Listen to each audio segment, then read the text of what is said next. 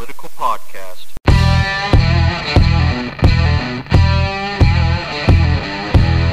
At some point you look around, and you're the only one. It's pretty good. And just like that, the perspective shifts. Paging Bobby Winsler to the microphone. On in 3, 2. Welcome in, coming to you from the Concurrent Media Network in the heart of Citrus County. However you're making this part of your day, whether it's Apple Podcasts, Spotify, the iHeartRadio app, or even through the Concurrent website, we are sure glad you're joining us. Today's show is brought to you by the Concurrent, your newest outlet for Citrus County opinion-based news. Check out the Concurrent, read, listen, watch, discuss at theconcurrent.com. Welcome to the conversation. Today's show is sponsored by, us. My goodness. This is the first podcast following a commission meeting. We're going to talk about the sign-on bonus for new employees.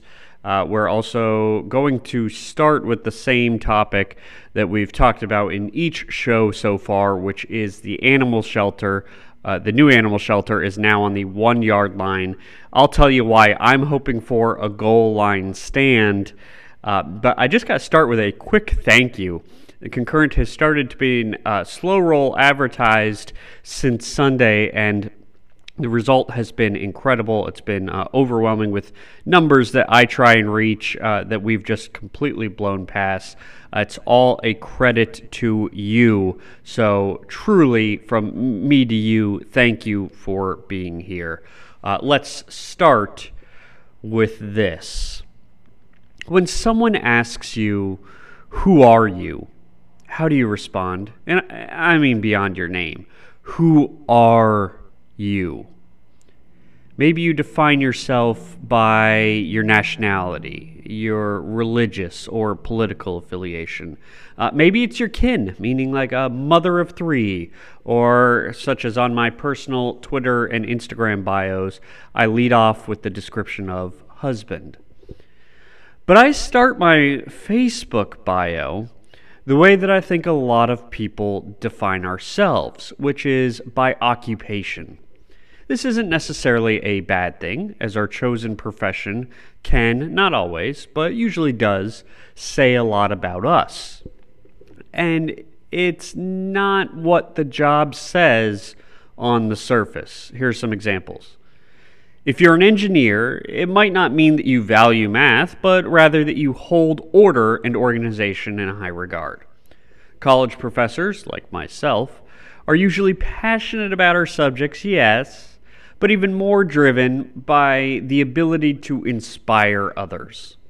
If you work in retail or hospitality, you may love being part of that team that runs those highly choreographed, chaotic operations while taking pride in your ability to interact with a wide range of people.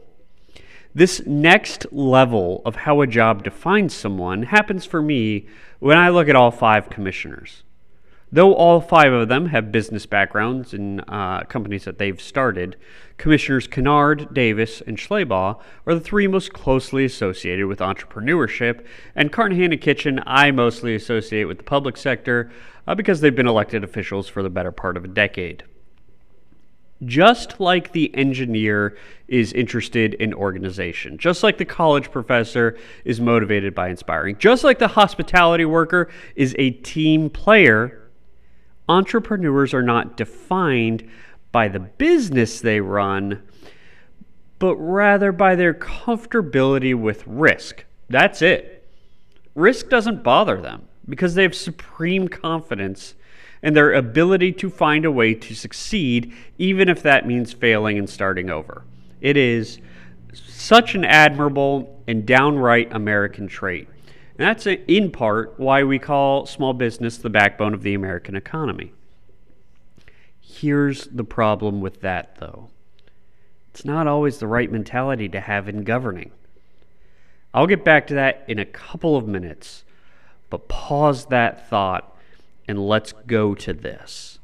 To recap the animal shelter portion of the commission meeting real quick, Commissioner Jeff Kennard proposed a motion directing staff to bring back plans for a new shelter at the Lecanto 491 site near the jail that would cost between $8 and $9 million, but that we would count what has already been raised privately toward the cost, meaning the taxpayer portion would be around $7.5 million. Commissioner Ron Kitchen lamented that in a prior meeting they had agreed to continue exploring options, and this backs them into a corner, and he immediately expressed that he was not in favor. Chairman Scott Carnahan floated the idea of amending the motion to include using 100% of the proceeds from the sale of Betts Farm, a large Crystal River property the county owns, worth somewhere between $3 to $5 million, all of this toward the shelter, to minimize the financing that the county would have to incur. The commissioners seemed open to that idea, but ultimately they chose to not include it in the motion, so Carnahan ended up voting against the project because $7.5 million was too much for the county to borrow without considering more options. So the motion passed 3-2. Commissioners Kennard, Schleybaugh, and Davis in favor, and Kitchen and Carnahan opposed. This does not mean a new shelter is a certainty, but rather that staff will bring back a plan that fits this budget for a final vote in a couple of weeks. And here's why I'm hoping for a goal line stand when that vote happens. I have said it every week so far. I am in favor of a new shelter. Commissioner Schleybaugh made the great point that a shelter's lifespan is roughly 30 years. Ours is 50 years old. So the right option is to start new, not renovate. Somewhere along the way, though, we've created this false sense of urgency that we have to have it done yesterday. Before you push back and you say, oh, you don't know how bad those animals have it. Yes, I've toured the shelter about a year and a half ago, went through the whole building. Yes, I understand conditions have deteriorated since then. Some emergencies may exist. This reminds me so much of the CARES Act money that was such an emergency to get into the hands of businesses and individuals. Two plans were set in place. One to give $450,000 to the United Way to get it in the hands of individuals, and one to give $1 million to the Chamber to get it into the hands of businesses. This was done at the end of last year through the beginning of this one. You know what happened? In late April, they voted to reallocate some of the unused money from the United Way to the Education Foundation, and the Chamber has since returned or reallocated over $800,000 of the $1 million to the county or other entities. Two so important things to qualify these situations. The first is that neither of this is the fault of the United Way or the Chamber. Their staffs had to jump through incredible hoops to handle this money carefully, and they should be commended for their work, even if demand never lived up to the amounts. The second is that because the allocations far exceeded the actual demand, it doesn't mean that these strategies weren't a lifeline for some that truly made a difference. Even with these two things in mind, though, the evaluation of the results remains that the county overspent rushing to meet a demand in which the noise turned out to be louder than the reality. Now let's hit the unpause button on how I opened this segment and tie it all together. It's not a coincidence that the same commissioner who proposed the CARES Act allegations is the same commissioner who proposed the action on the animal shelter. It's also not a coincidence that it was one of the entrepreneurs.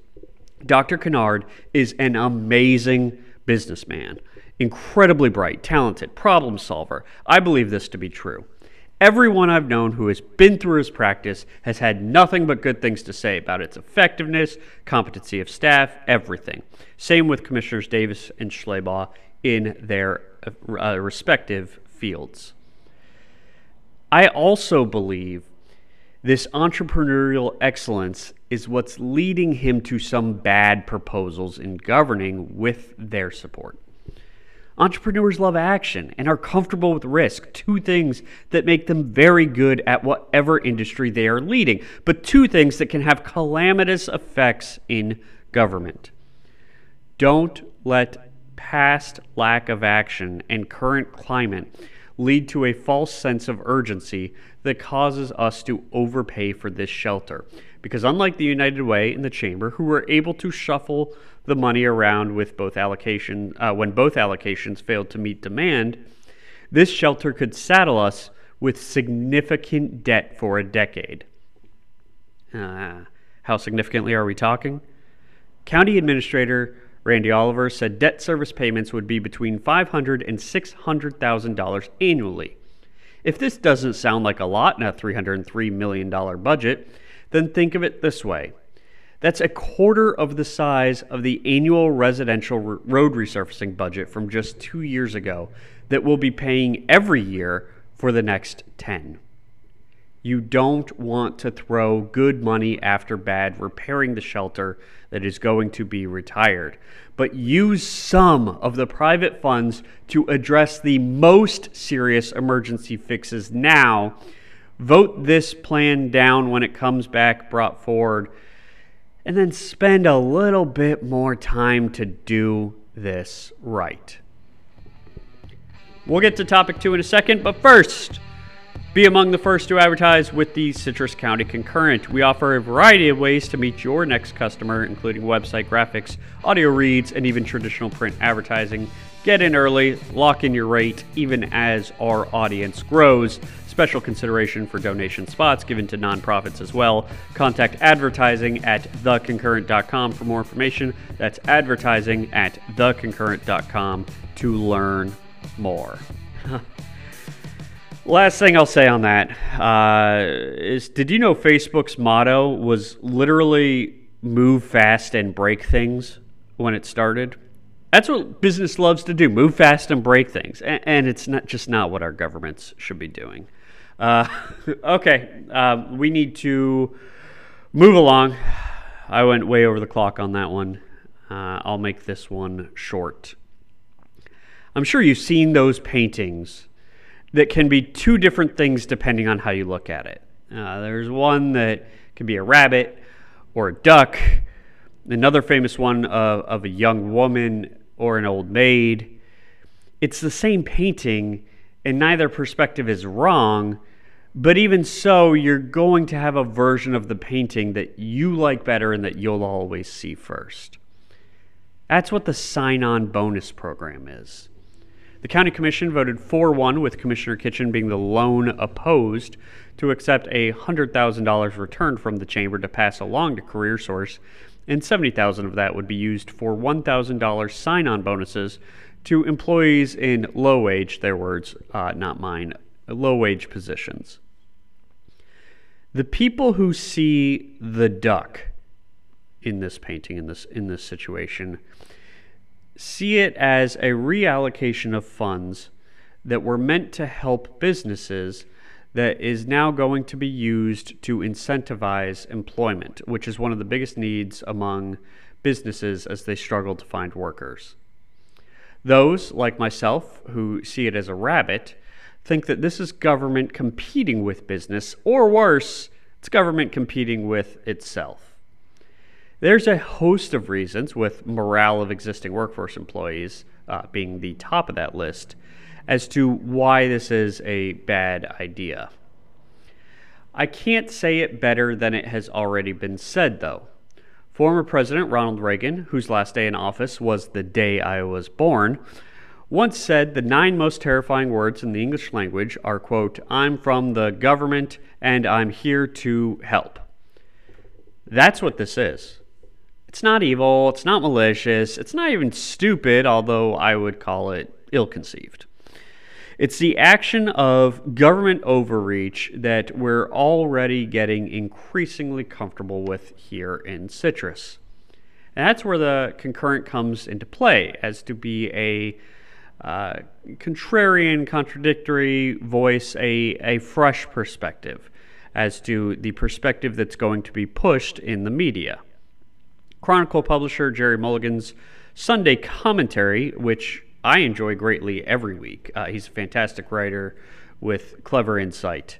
But his piece this week, which was tacitly in favor of this proposal as the Chronicle struggles to find newspaper delivery people, said, quote, this is from his piece, quote, "I can already hear the critics. If you just doubled the pay of the carriers, you could fill all the jobs. But that would mean I have to double the cost of the newspaper. And how many of you honestly would keep your newspaper delivery if the cost doubled?" End quote. I have never run a newspaper before, and the Concurrent is definitely not a newspaper. But I'm scratching my head at that math. According to the comments on the Chronicle's ad listing, carriers made around $250 a week base salary, not including gas or wear and tear. So most carriers, again, according to the comments, who are people with bad experiences, were netting about $125 to $150 per week. The Chronicle has since removed the posts with the comments and reposted the job with a disclaimer of their own in the comments that said they've adjusted the pay for many of the routes. Even so, the Chronicle costs $182.51 for daily delivery where I live in Crystal River. And you mean to tell me that doubling a carrier's pay to $500 is going to increase my cost for a single home on the route, not covering gas or a car? And now the paper's going to cost me $365.02? That doesn't make sense to me. But I'm going to chalk that one up to not knowing enough about the industry rather than Jerry making a false equivalency claim about businesses. Do prices go up as costs are passed along to the consumer for things like employee salaries? Yes. Is that cost proportional to a doubling outcome like what's suggested here? No. I simply don't believe it. So why do I care? Or more importantly, why should you care? Because lending support to this program, this sign-on bonus program, instead of returning the money to the general fund of the county, is going to hurt businesses through morale and others more than it is going to help. And 6 months from now, when we're having a discussion about raising the county sales tax, because we're paying over $500,000 a year for an animal shelter, we're going to wonder where all the money goes. We'll have wished we'd all seen the rabbit instead of the duck.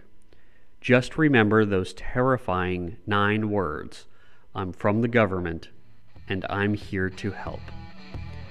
That's all from the Bobby Winsler Show. Follow the Concurrent on social media for the latest updates, and we'll be back next Tuesday at noon. If you want to join this conversation, find us on social, the Concurrent Facebook, Twitter, or go to the Concurrent website. Post on our discussion boards. Today's episode was sponsored by us.